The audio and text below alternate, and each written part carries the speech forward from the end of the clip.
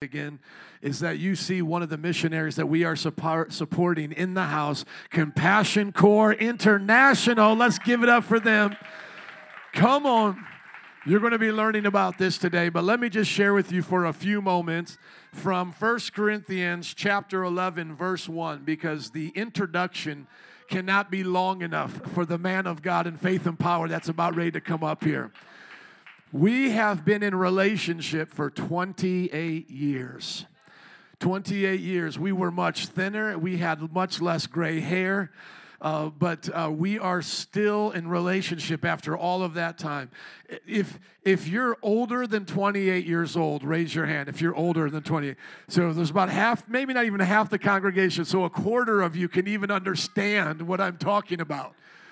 I mean, most of us have not kept friends around that long, let alone mentors, pastors, leaders, and I hope we are developing that kind of relationship here.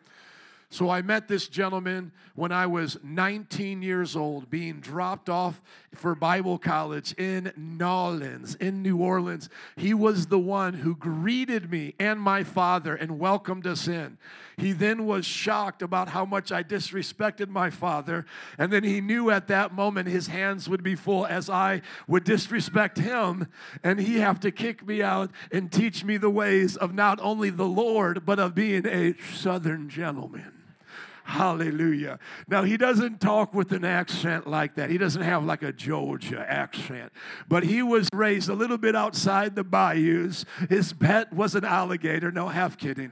But no, he is a Southern gentleman. And he welcomed me in, 19 years old. So think about this, y'all. He has known me since I was 19 years old. At that moment, I had no idea that I was meeting my spiritual pappy. But I met someone who would love me as Christ has loved me. And here, let me just tell you something. I grew up with a godly father, so I understood a father figure.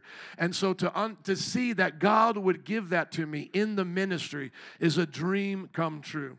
And so look at what the scripture says. 1 Corinthians 11:1 says, "Follow my example as I follow the example of Christ."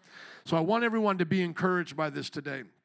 There is a baton that has been passed from generation to generation, even as we were talking in the back about how he had people that he looked up to and people that he admired that took him evangelizing in front of a bar in different places like that. What we are doing today, my brothers and sisters, is the example of the apostles handed down from generation to generation. We are not the first ones to be radical. We're not the first ones to shout in service or to feel the Holy Ghost or to want to go back out there into the streets and to change the world. And not only that, this man right here brought me into his house when his son, would you just stand up for me, Josiah, was less than a year old. This young man right here, come on up here. I want everybody to see you, strapping young lad. If my children can be half the men of God, this guy is right here, I would be so blessed, man. I'm going to have you talk in just a minute, but I'm going to let you go back. Give it up for this man of God right here. When this professor brought me into his house, when this amazing man of God brought me into his house, this young man was in diapers, suckling. He was a suckling child at that time. If you know, he was not yet weaned. He had not yet been weaned, if I haven't said that clearly enough. How many have been suckled here? No, I don't want to raise hands, but you know, if you grew up in a family where you were given that kind of nurture from your mama, you know that you were loved and you were cared for. So when he was a child, not yet weaned, I came into the house and he had 3 older brothers for a total of 4. And I used to love watching them fight. Man, I would just set them up in the middle of that living room and have them fight each other. And they would just box and be my little entertainment.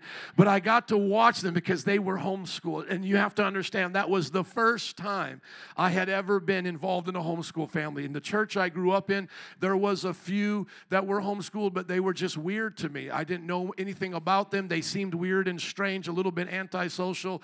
And, that just wasn't a thing in our church. So Everybody else went to public school. Everybody else did their thing. Few of them went to private school. I did that for a little bit, but I just wasn't aware of that. And I watched this man with his wife at the table week after week, day after day. I can't count how many times I've been over to his house.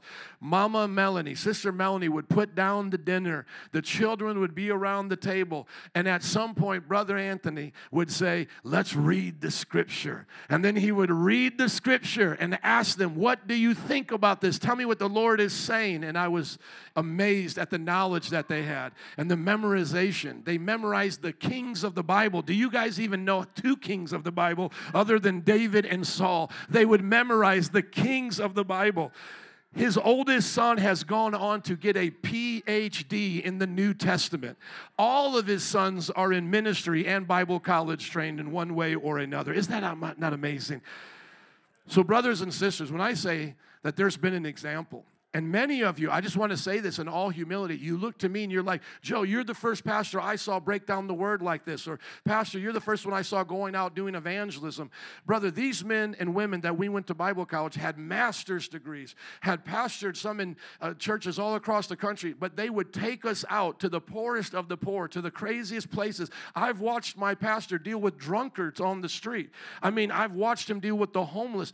When you watch a man of God come away from the pristine pulpit and go down into the places of poverty, you can then see their passion for the Prince of Jesus Christ, the King of Kings, amen, the Prince of Peace. And so as I watched him do that, I was enamored by it. We would go to the projects, we would go to Bourbon Street, and I watched him preach. And then when he would come, back then we were much more formal, he would come with a tie to the class and then teach us the Greek and the scriptures. And you want to talk about a notebook, this brother had binders of notebooks. It would be like, now, brothers, we're going over chapter 1. And he would bring the binder for chapter 1. And it would just go on and on and on and on. And we're just sitting here going, how did you get all of that from chapter 1? And even to this day, I don't know what we're getting here. You may get Professor Anthony, and you may learn more about the Bible than you have ever learned. Somebody say, follow my example as I follow Christ. I cannot overemphasize this to you enough, because now here's the thing. Some of you may say, well, I'm a little jelly of that. I want to have a spiritual father. I want to have that, but here's the thing. You can have that in this place today. You can build relationships with men and women of God, spiritual mamas and spiritual fathers. And some of you may be like, you know what? Well, I don't see that person yet, or I'm one of the older ones and I'm getting mentored by a young one. It does not matter about that, because remember, we're all older than Jesus now. Would you have been mentored by Jesus, or would you pull like the generation card and be like, no, Jesus, I'm in my 40s, you're in your 30s, you can't mentor me. No, see, mentorship and passion for the things that we're doing doesn't come by the age. You can be old and dumb. Can I hear an amen from any old people? A lot of my friends are old and dumb. They have not got wise yet. They're in foolishness, man. They're on their third marriage. I mean, I just met one. Where's, Victor, did we not just sit in the hot tub in my nice neighborhood? We're there in a nice neighborhood, and the man tells us that he's on his fourth marriage. Fourth marriage. Come on, I don't care how nice of a car he drove there. Man, that guy's tore up from the floor up. He needs a checkup from the neck up. You can't be happy on your fourth marriage. Are you listening to me? I don't care if you have as much money as Donald Trump. What that shows is you've had a life of pain. Are you listening to me? One divorce can lead some people to suicide. I mean, it's painful. If anybody's been for a divorce, you know what I'm talking about. It's painful. Imagine going through that 3 times. And he was my age, wasn't he? He was 47 years old. So brothers and sisters, when I tell you that I saw this man's marriage faithful, when I saw his ministry, and I said I wanted that, it wouldn't have mattered what age I was at. I just happened to get saved at 19. He's always been about 10 years older than me, because that's kind of how it works, right? He's always going to stay that older than me. Everybody tracking with that? So I'm never going to catch up to that. But the way I look at it is it doesn't matter what age I would have encountered him at. The day I got saved, I needed someone to teach me how to live for Jesus. So if you've gotten saved at 30, let someone teach you how to live for Jesus. If you got saved at 40, let somebody teach you how to live for Jesus. If you're 15, learn how to live for Jesus. Amen? Would you all stand to your feet and get ready to give a big God bless you to the man of God with faith and power for the hour, the one, the only, the man, the myth, the legend, pastor, bishop, apostle, evangelist, teacher, brother Anthony Freeman. Freeman.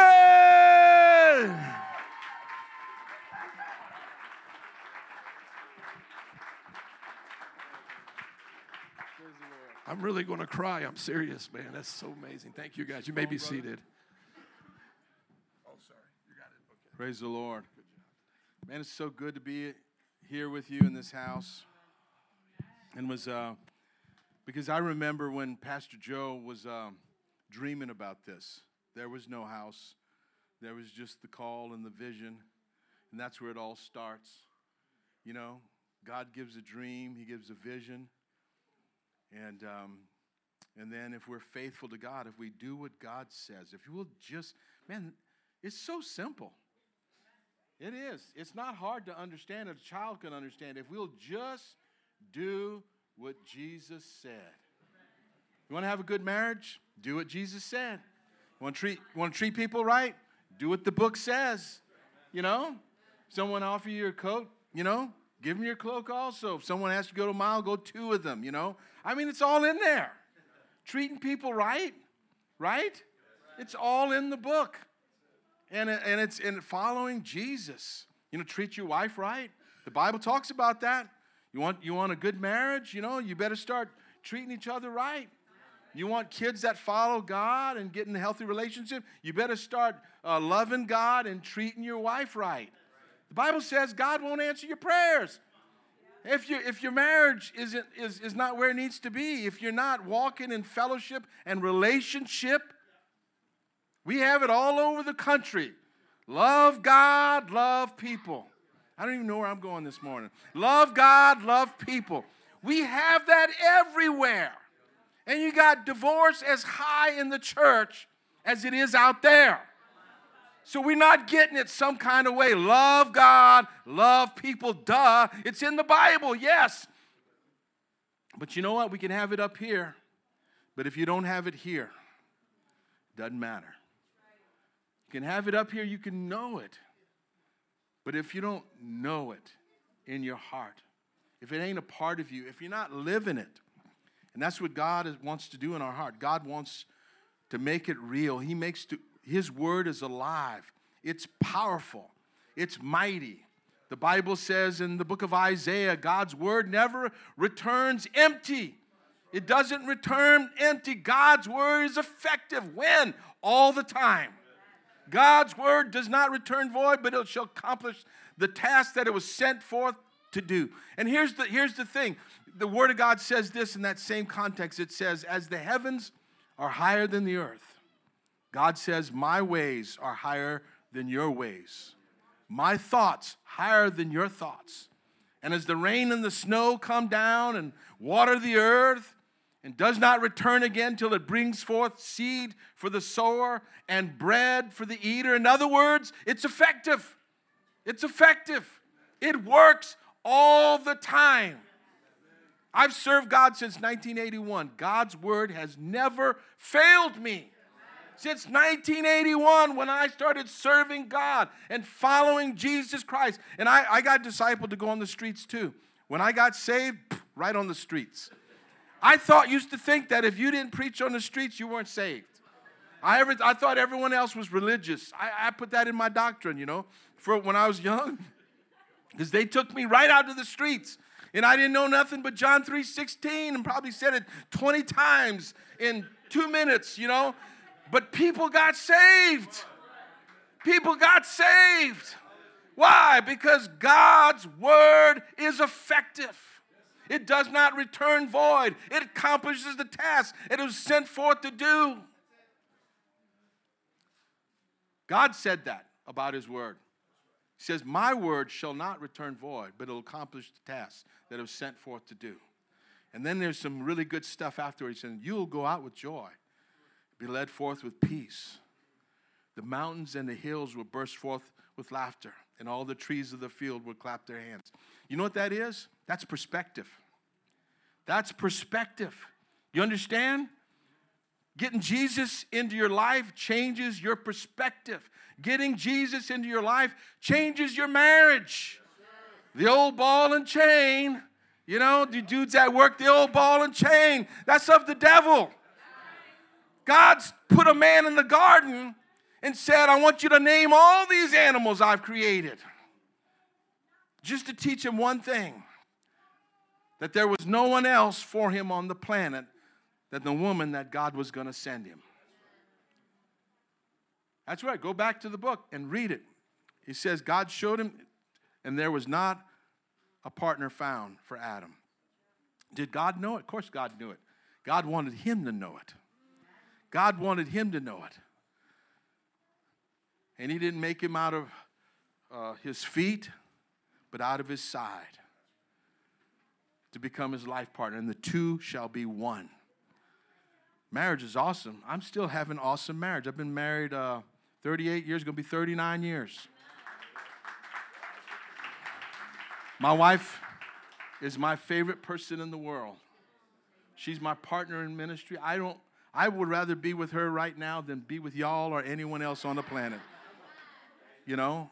And when it's just right. She was with us. We were up in Minnesota ministering, and she was up there. And last year, I've told Pastor Joe in the last 3 years, we're going on our fourth now. We have our job now is to serve missionaries, and we serve about 1,068 U.S. missionaries across the United States, Alaska, and we've traveled. Last year, I traveled 46,800 miles in 10 months.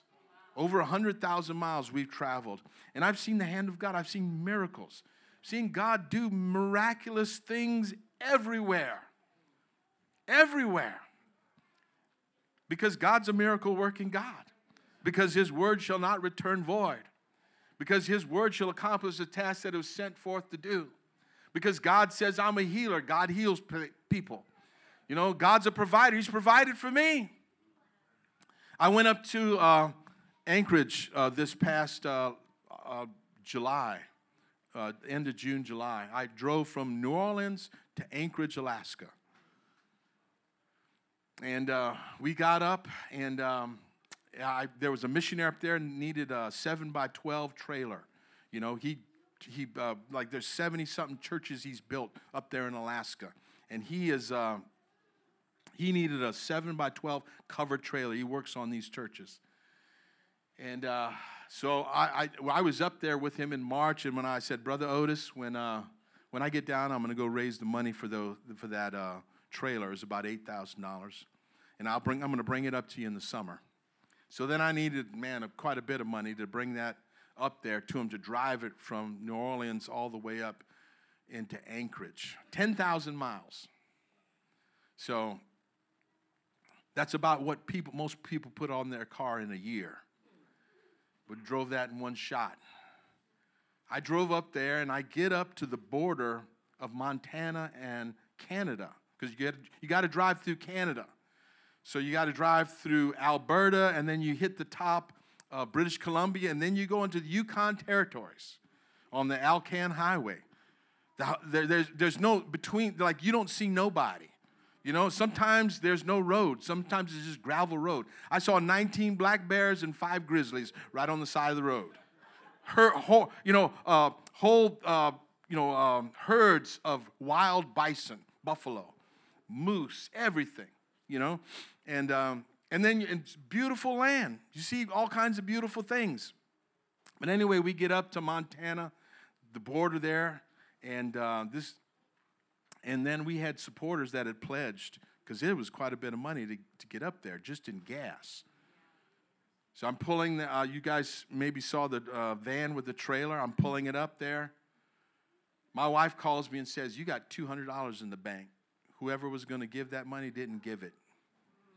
So I'm to the border. $200 you got in your bank. That's it. That's a tank and a half of gas. But we knew what God had asked us to do. And we were only 1/3 of the way to Anchorage. And that's not even coming back home. $200 in the bank. But God had told us to do this. So we prayed, and we drove on into Canada with $200 in our bank. We had one more tank of gas. That was it. And over the next few weeks, God sent money in from people I never asked. $1,000 here, $1,000 there. Where did it come from? People called up, said, God told me to send you this. And I've seen that over my life over and over and over and over and over. I've seen $2.7 million come in at one time from one person. Why? Because we needed that out in Oakland when we built that school out there. We needed it. We needed it. God told us to plant that college out there. And when we needed it, God gave it. Why? Because God's word, his ways are higher than our ways. And God's word is true. God's word does not fail. God does not fail. We might fail, but God's word does not fail. You know, the problem is we have a trouble believing the word of God. You say, Pastor, come on, I believe the word of God. Yeah, but if you're not living it, you're not believing it. If you're not doing it, you're not believing it. Because every day you do the things that you really believe. What you believe, that's what you're going to do. You know, if you really believe you need to lose weight, sometimes we don't, us old guys especially, when you have to lose weight, you see an old guy like me, like all my friends that lose weight about my age, because I'm kind of getting there. Thankfully, I went to the doctor, and I still got a good heart, But I see all the guys and say, man, how do you lose all that weight? Oh, well, I did this, and don't drink your calories, and blah, blah, blah. You were with me one day, and we saw one of our friends that was he looked worse than me. And he lost all kinds of weight, and he was like, oh, I did this, and he was now the gym rat, and he had the answer for all the, Weight Watchers, whatever, and then Pastor Joe called him out, and he says, but brother, was something wrong?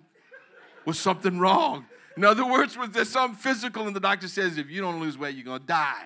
Okay? That dude, and then he's kind of, yeah. He kind of under his breath said, yeah. Yeah. You almost got to die, and then you lose weight. Right? You remember who I'm talking about. Pastor Joe calls everybody out. So anyway, y'all know what I'm talking about. Pastor Joe made it real. And whatever people were thinking, Pastor Joe was going to put it out in the air, put it out in the open. And right there, he made that pastor confess. I was about to die. And then they made me lose weight. Yeah, but he wasn't thinking about it before then. He wasn't thinking about it. It wasn't going to cost him his life. He didn't believe it. He didn't believe it until he saw the report from the doctor and said, you are going to die if you don't lose weight. And that's what made him lose weight. What is it God's asking you right now? What is it God's asking you right now to do? What's God's word to you? I want you to play that video right now.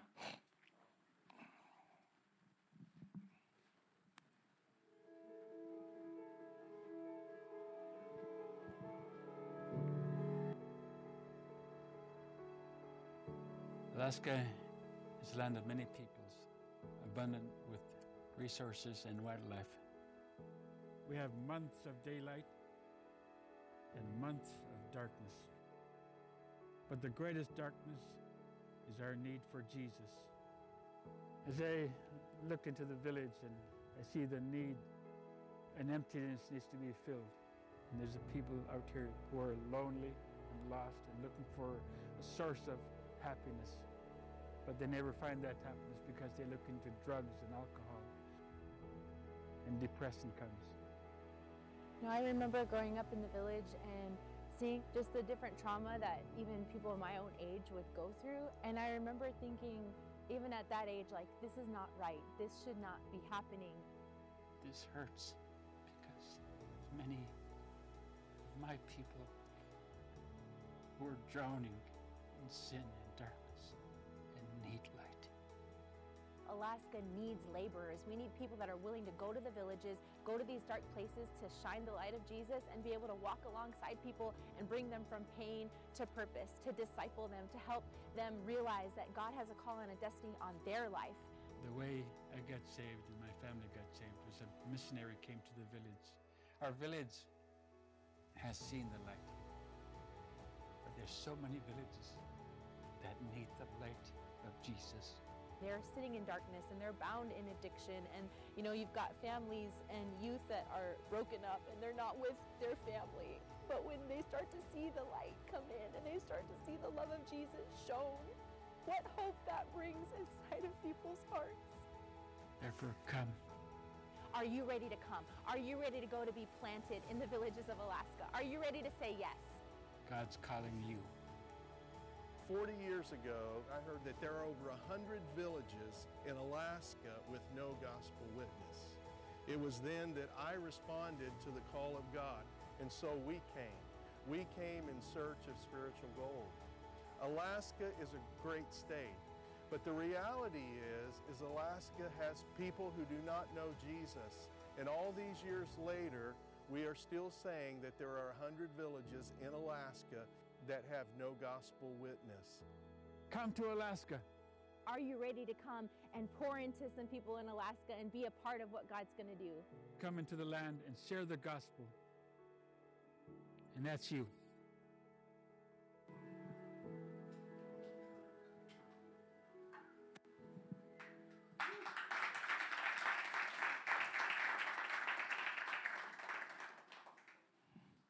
Years ago, I was praying when we were building All Nations Fellowship. God called us to plant a church right after we left SUM. And I remember I needed $250,000. And I just went on my knees for 5 hours. I prayed and I said, God, I'm not coming off this floor until you tell me where this money's at. I prayed for 5 hours. I thought, man, I'm going to stay here. Because every time, all the money, $2 million it cost us to renovate that property. And God provided every bit of that. All of it came in. Over 4 years, debt-free. The Lord did it. And how did it come in? We prayed. We prayed. That happened on our knees. God called us to do something and told us what to do, and we just did it.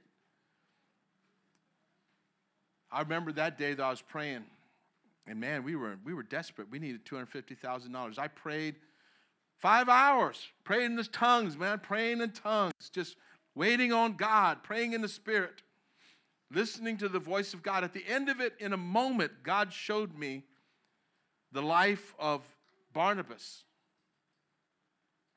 And all the things God reminded me of, the things that I've done over the years and what God has had me do. And the Lord was showing me the next step in my life, what I'd be doing.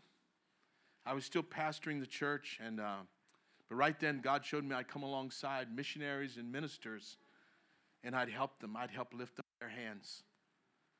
And so that happened about 3 or 4 years ago as we launched this ministry that we're doing now. And, of course, we had the ministry Compassion Corps with us, and I said, I'm going to take them with me, and I'm going to show them the mission field. And so we've been traveling. We travel 10 months out of the year, and we travel all over the place. And we went up to Alaska 3 years ago. It's been over 3 years. It's been over 3 years ago.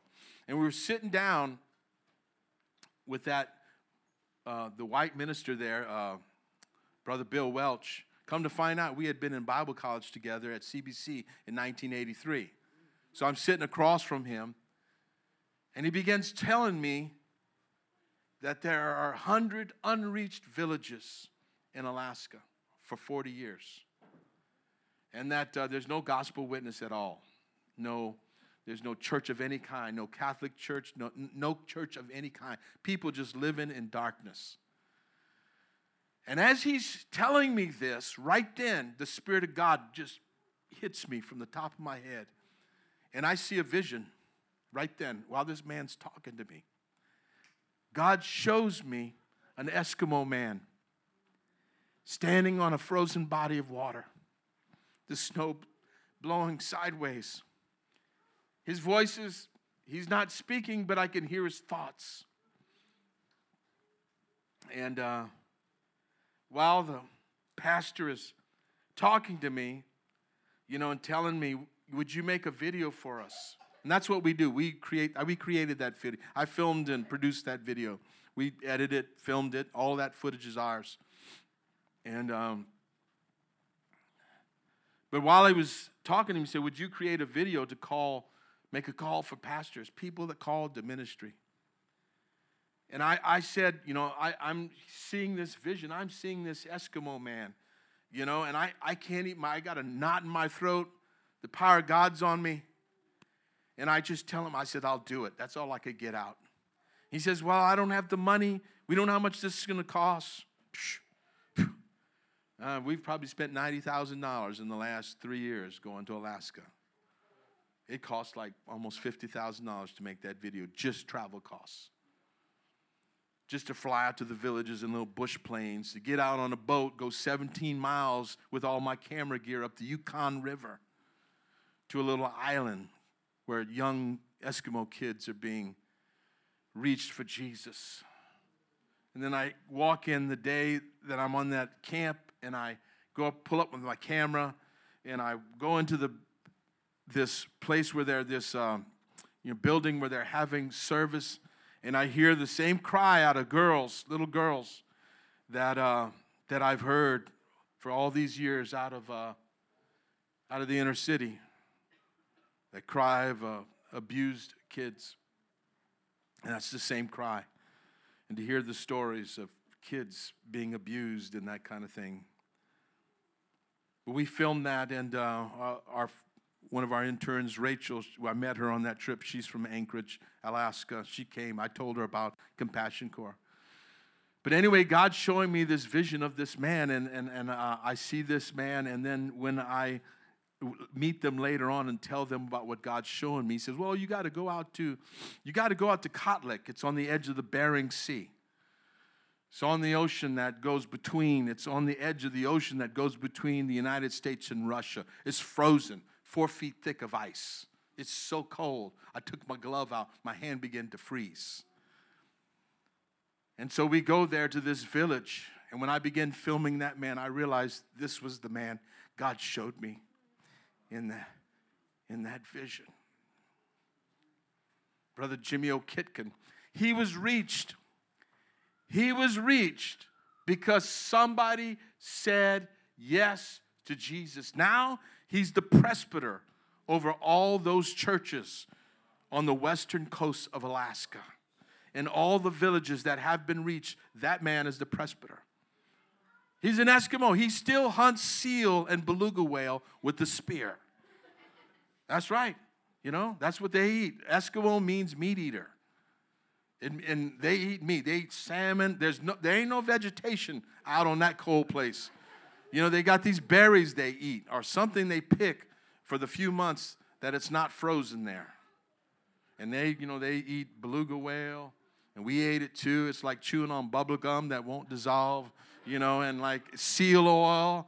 And that's an acquired taste. And, but that salmon was amazing. We ate salmon. Anyway, the fact of the matter is somebody answered the call of God. Somebody said yes to Jesus. Somebody said yes to the call of God. Now, the call of God is upon all of us. The call to go out and make disciples is on every single person who names the name of Jesus. The day you give your life to Jesus is the day that you're ushered not only into the body of Christ and in the life of Christ and into the fullness of Christ, but it's the day that you get ushered into an eternal mission for God. Every one of us. Now, I know I'm preaching in the right church because I see you guys. I know the heart of this pastor. I know every one of you are being discipled in an amazing way. But if I'm just going to still say it for the cause of it, that God has called us all to go into this world and to make disciples. And the only thing that's going to matter in eternity has nothing to do with anything we can earn on this planet and in this life. It will all pass away. It's all temporal. You need it. We need it. You need houses and cars and all that. You need it. You do need it. And God has promised to provide it for you. God has promised to give you a job if you need it. God has promised to help you, to bless you, all those things. The problem is we tend to make those things the primary things in our lives, and they're not. The reason why I read to my children every single day that we had supper, and you can ask this guy if I'm lying, but if we were there, we had devotions as a family every single time, and we had it around the dinner table. The reason why I did that, because I figured, hey, if I go out and reach the world, but I fail with my family, what have I really done? And by the way, they're with me 24/7. They see me, the good, the bad, the ugly, the things I can't be religious about, or I can't dress up, or put a suit on. They see when dad gets mad and has to turn around and repent to his family.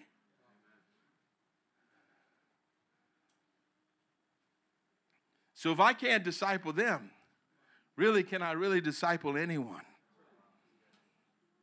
So my wife and I decided when we were young, our kids were tiny, we said we're going to raise up men of God. People called in the ministry. Now, they had to be called. God had to choose them. But we're going to raise them just like God had chosen them.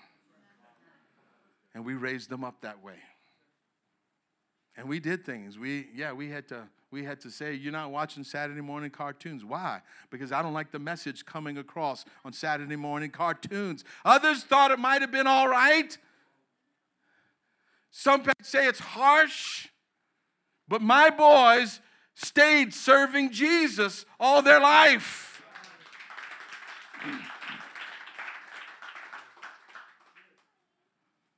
We stayed in their lives. You know, it wasn't a one-time thing. Evangelism, discipleship, it's all relational. Ask these guys, man, we get up in their business? We do, right? Right, Logan? We get up in business. This morning, me and Logan were having a nice conversation this morning. You know, he might want to leave CCI by the time we get back. I have no idea. You guys think Pastor Joe is hard? Listen, anyone who loves you might seem hard at the time, but it's because they love you. You think Jesus was there handing lollipops to all his people? Now, bless your heart, don't cry. You know, I'm so sorry, blah, blah, blah. Yeah, he was a shepherd. He is a shepherd. But how many times did he turn around, have I been with you so long? Are you so dull? Yeah, it's slow. I mean, he was insulting those dudes. And now people wither up like little lilies, man. You know, and then they're blown away because you say a word of correction. Listen, if your kid runs out in the street, you know, little kids, they're fast. Man, they're so fast. You know, like your kids, man. One time I lost Justice on the corner of Canal Street and Bourbon. They used to have a store there. And we went in there, and I lost him, man. He just took off, man. Like we were pastoring up in North Louisiana. We weren't living in New Orleans at the time. And I lost Justice, man. My wife, you know the look your wife gives you when you had the kid, you know, and boom, they're gone. You're like, there's nothing you can say. As a man, you're speechless, you know. You look all the idiot, you know, and everything. And I found him. He went over by the toys. But your kids, they run out into the street in a minute, and you can say whatever you want. Because I've seen this 1,000 times. I've done it 1,000 times, and I've seen it 1,000 times. Your kid gets out of your hand and runs away. I don't care how nice and soft and how whatever you are, easy training or woke training or, you know, what do they call that? Nice training. Gentle parenting. I've seen the most gentle parenting parents when their kids run away and they're like, Johnny, get back here. and try and compose themselves. Yeah, if nobody else was around, you'd be hitting that kid.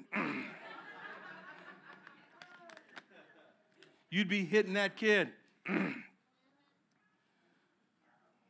We run a preschool back home for all the uptowners. Ain't nothing but gentle parents. But we see it when they, their kids, or if they get bit by another kid. All of a sudden, all the gentle goes right out the...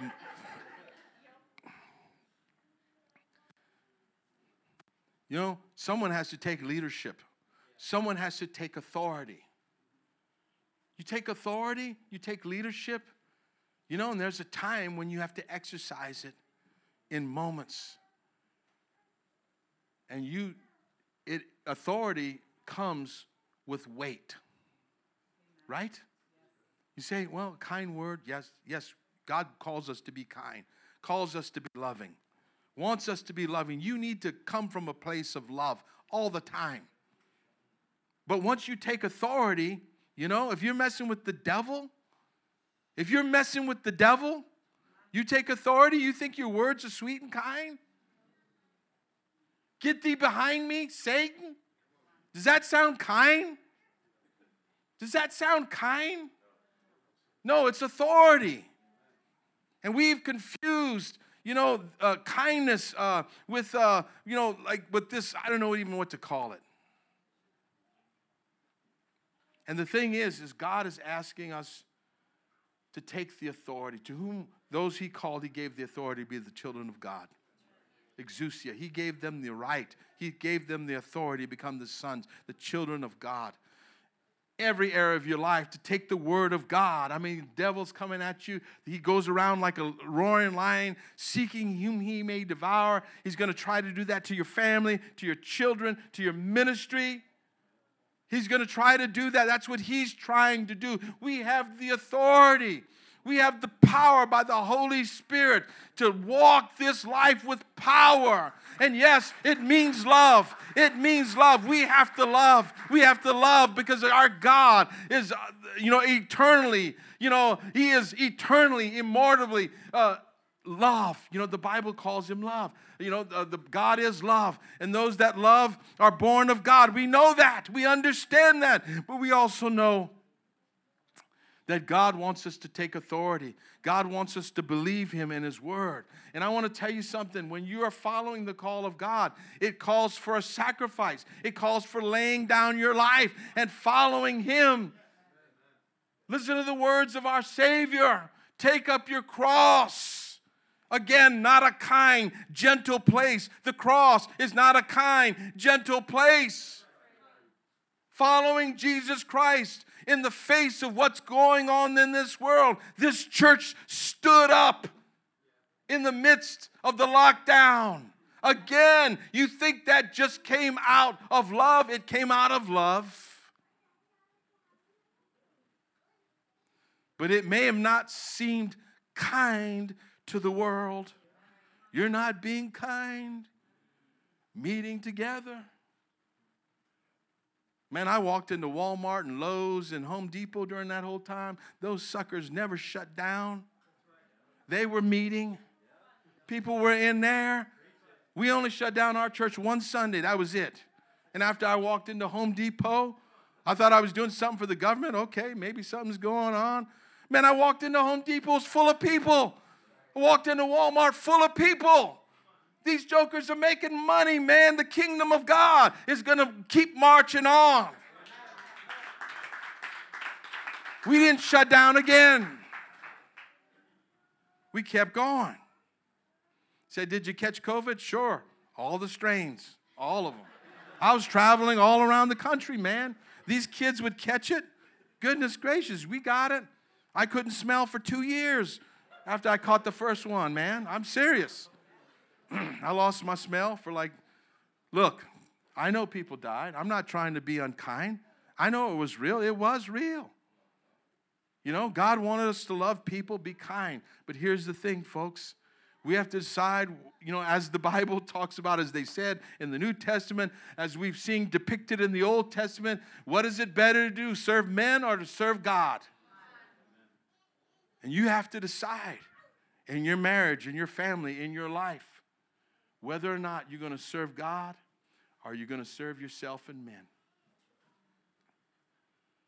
I got a scripture, Numbers 16, verses 41 through 50.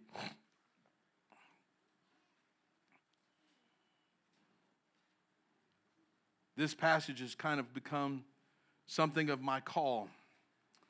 Numbers 16, verse 41, it says, the next day the whole Israelite community grumbled against Moses and Aaron, saying, you've killed the Lord's people, they said. Now, if you go up and read the passage before, it's Korah's rebellion against the leadership. And the leadership had come out and said, hey, don't we, God had chosen that Aaron and his sons would be the priests. But the rest of the Levites came out and said, hey, man, why can't we serve? Well, because the Lord said. The Lord said. It wasn't Moses. It wasn't Aaron. It's what God had instituted. So they weren't coming out against the leadership. They were coming out against God. And what did God do? He was kind. He was gentle. He was loving. And Moses, according to the Lord's instructions, said, line up these guys over on that side and Aaron and his sons over on this side, and God will choose. Because God had already decided. If you read up above, it says God did this kind thing by opening up the earth and swallowing everybody right down to hell. That's what it said. That's what it said. Read it. Look, I'm not trying to be unkind, folks, but our God is a consuming fire. The book of Hebrews says that. That's New Testament. Our God is a consuming fire. The Bible says the fear of the Lord is the beginning of wisdom. It's the beginning of wisdom. Fear of the Lord. You say, well, I got to be afraid to him not to. No, he's a loving father as well. But he's also God. And he knows better than us. And that's what we're talking about. So the next day, the whole Israelite community grumbles against Moses and Aaron. And again, it was God that opened the earth, not Moses and Aaron. But they said, you've killed the Lord's people. Man, isn't that just like the church? You preach the word and everybody gets mad at you, brother. You're just preaching the word. I'm just preaching the word. Jesus said this, not me. All right. But when the assembly gathered in opposition to Moses and Aaron and turned toward the tent of meeting, suddenly the cloud covered it, and the glory of the Lord appeared. Then Moses and Aaron went to the front of the tent of meeting. And the Lord said to Moses, get away from this assembly so I can put an end to them at once. And they fell face down. Then Moses said to Aaron, take your censer and put incense in it along with burning coals from the altar, and hurry to the assembly to make atonement for them. Wrath has come out from the Lord, and the plague has started. So Aaron did as Moses said and ran into the midst of the assembly, and the plague had already started among the people. But Aaron offered the incense and made atonement for them. He stood between the living and the dead. He stood between the living and the dead, and the plague stopped. When the Lord gave me this message, standing between the living and the dead, about 1993, we had just started the Bible college down in New Orleans. I think it was 94, actually. We started in summer of 93, 92, 93. We got the building. So this is 94. 1994, we're going through the projects. We're ministering to these 13 projects in New Orleans. Thousands of people, man, just racked with gangs and guns and violence and drugs. You remember the projects? Been in those projects many times. They weren't kind, gentle places. We were going in there with the love of Jesus, and we saw people get saved, healed, filled with the Holy Ghost. We'd put tents up in the middle of those places. We'd preach. Pastor Joe, man, that's when we learned that Pastor Joe could, man, he could shuck the corn, man. He could preach. Man, me and Pastor Chancellor Noah would sit in the back and say, that bad boy could preach, man. That brother would be up there preaching. Back in those days, he wore a suit, man. He stepped out in a suit. Man, you looked like fly. Man, he looked awesome, man. And then he'd get in the churches and he'd dance. He'd go to the church where they played the music and he would dance in a suit. He pulled out a handkerchief back in the day. Pastor Joe, man. How many minutes I got? 10? Okay. Awesome. We stepped out one day onto a curb Sunday afternoon. I had a man of God with us that was from New York who did the sidewalk Sunday schools there in the Bronx, New York. Thousands of kids every week. And we were about from here to that wall from the street. And 2 kids walked out. 2 guns loaded. And as this guy was coming down on a bike, he had a helmet on and shorts. And he was on one of those, like Kawasaki bikes. It was green. And those kids just gunned him down. Bike slid. He got up, tried to walk away. He just had his helmet. And they just kept shooting. We were in the projects. People were like running, diving through windows. People were screaming. Bullets, you could go pew like that, pew, just hear them. And then that kid laid down in that street. The police would come and, they put cones, 32 shell casings. They had fired at that kid 32 times. His body was riddled with blood, riddled with holes. We stood on that corner, and my brother from New York said, man, this is just like the Bronx.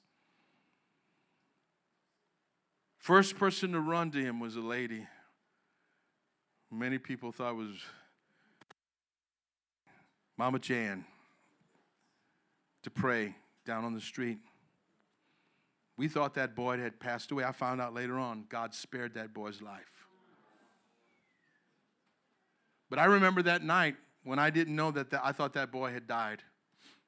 Hundreds of kids were surrounding, kids surrounding. They were just looking at it like they had seen it 1,000 times before. They were sucking on coal cups. You guys know what that is? Out in the projects, there's always the mama in one of the apartments that makes coal cups and sells them to the kids. They turn it on the side. They're licking on it. They're just standing, little kids, watching this young man's life pour out in the streets. And I remember that night, God brought me to this passage. And God showed me this is what your life is about. The plague of sin is in this world. And the enemy, he's not trying to be nice or kind.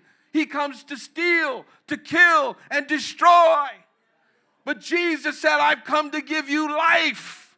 And that life that he gives, folks, comes through his church, through us. We are the ones that are called, like Aaron, to run with the fire, the Holy Ghost that God has made available to us all. The fire of God. To take a stand between the living and the dead. God doesn't call us to save people, but he calls us to run with the fire and bring the light of Jesus Christ into dark places and places like Alaska or wherever God sends us. But a willingness to go, a vessel ready, willing to go. When I studied this, Aaron was 100 years old. Aaron was 100 years old, according to scholars, when Moses was telling him, get up and run. You think you got an excuse for not doing what God wants?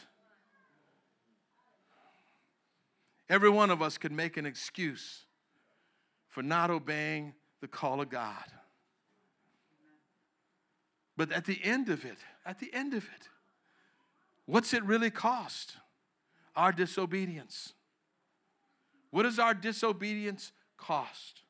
It cost lives, eternal lives. You want to know why we're doing what we're doing? I'm going to be 60 in just a short minute. But I'm running until Jesus takes me home, I'm going to run with this fire. I'm going to run. If I got to travel another 300,000 miles, I don't care. I don't care. And it doesn't matter what it costs, because the greatest cost has already been paid. What's God calling you to do? What's God asking of you? What have you been ignoring in your quiet time with the Lord?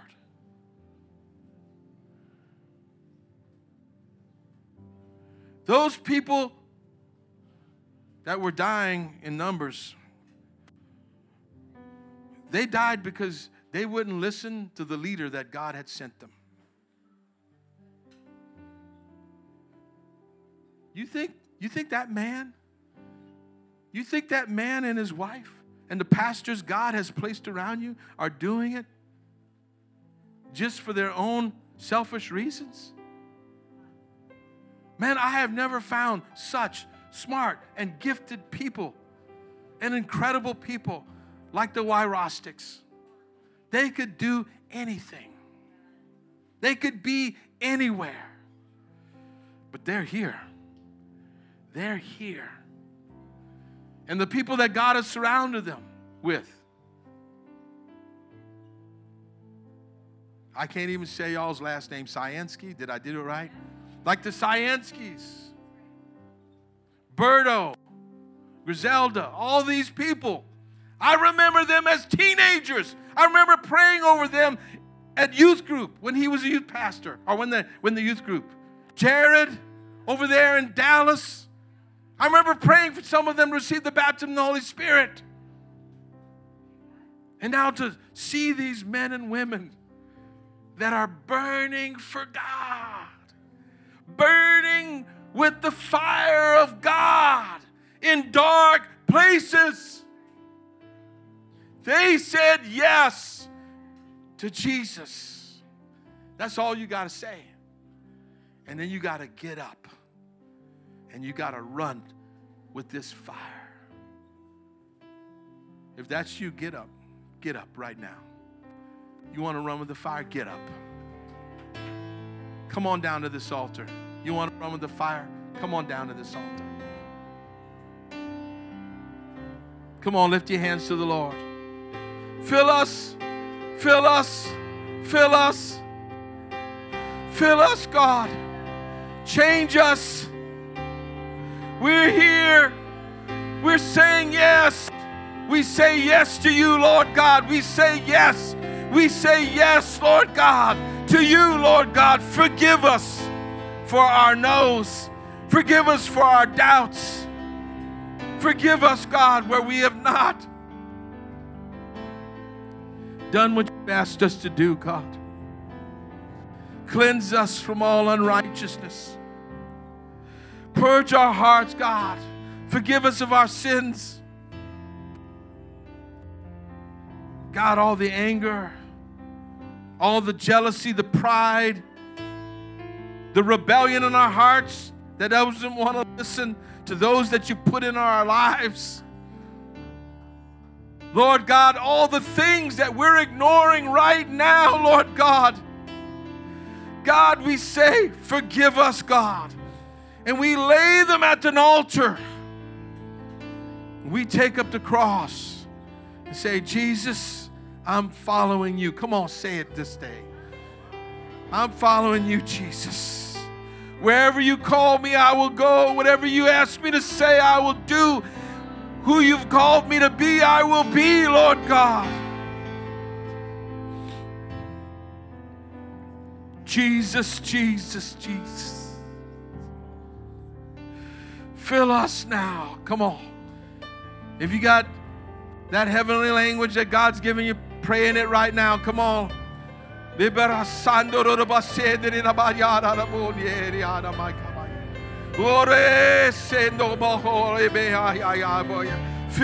fill us, fill us, God. Change us from the inside out, Lord God. Oh, Lord, we say yes to you, the Messiah. Hey, we say yes to you, the Messiah. We say yes to you, God. Transform us. Oh, we say yes to you. God, we're so thankful for everything you've given us, everything you've done for us, for your great love. You love us, God, and you call us to love like you. God, we thank you. Strengthen us from our innermost being, God, for what's coming, Lord God. God, we're not going to be afraid about what's coming, Lord God, because we know who you've called us to be, and we know who is coming, Lord God. We know that you're coming, and we want to be servants that are doing the Master's will when you come, Lord God. We love you, Lord Jesus. Pastor.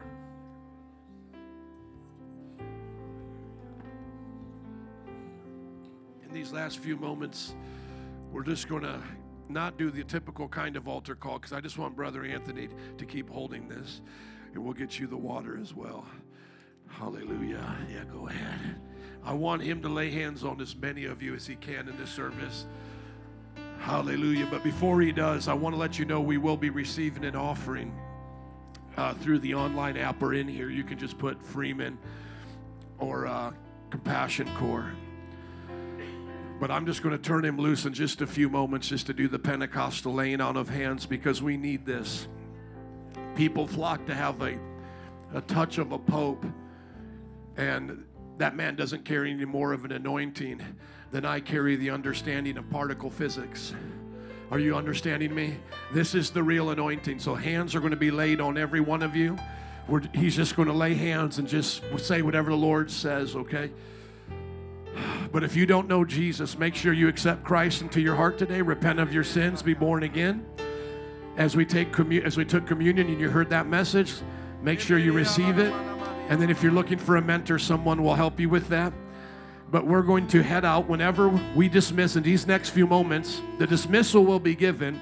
You can dismiss out the door because we don't want you going back to the back. There's already people waiting there for the second service. But please, this would be my plea with you. Please don't leave until he's laid hands on you and prayed for you. Just at least bless you in the name of the Lord that this will multiply. So, Father, as we prepare to dismiss from this place, but not your presence, we pray that that anointing that you have put upon Brother Anthony, a call that's been placed upon apostles, handed down from generation to generation for world changers and history makers and roof breakers, oh God, will be passed into this congregation today, oh God. That there will be a congregation, Lord, that stands between the living and the dead here in Chicago, Lord. And that what you're doing, God, in Alaska will continue to grow, and what you're doing in other places like Minneapolis, where he just came from, where the gospel's being spread, Lord, it will bring revival to this land. And we would see the nations one, oh Lord. We would see, oh God, the plague of sin cease in the name of Jesus as errands run forth with the cure of heaven. The cure of heaven is the blood of Jesus.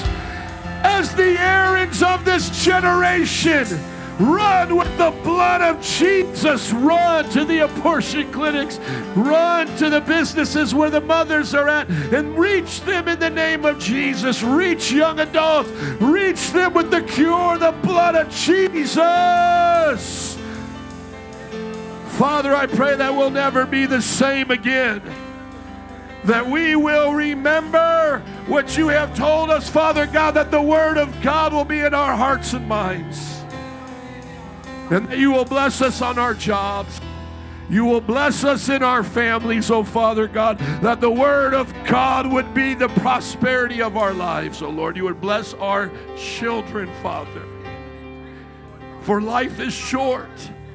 Life is short. And it ought to be lived for you, so that we can spend eternity with you. In Jesus' name, and all God's people said, Amen and amen. Can you bless him, Metro Praise?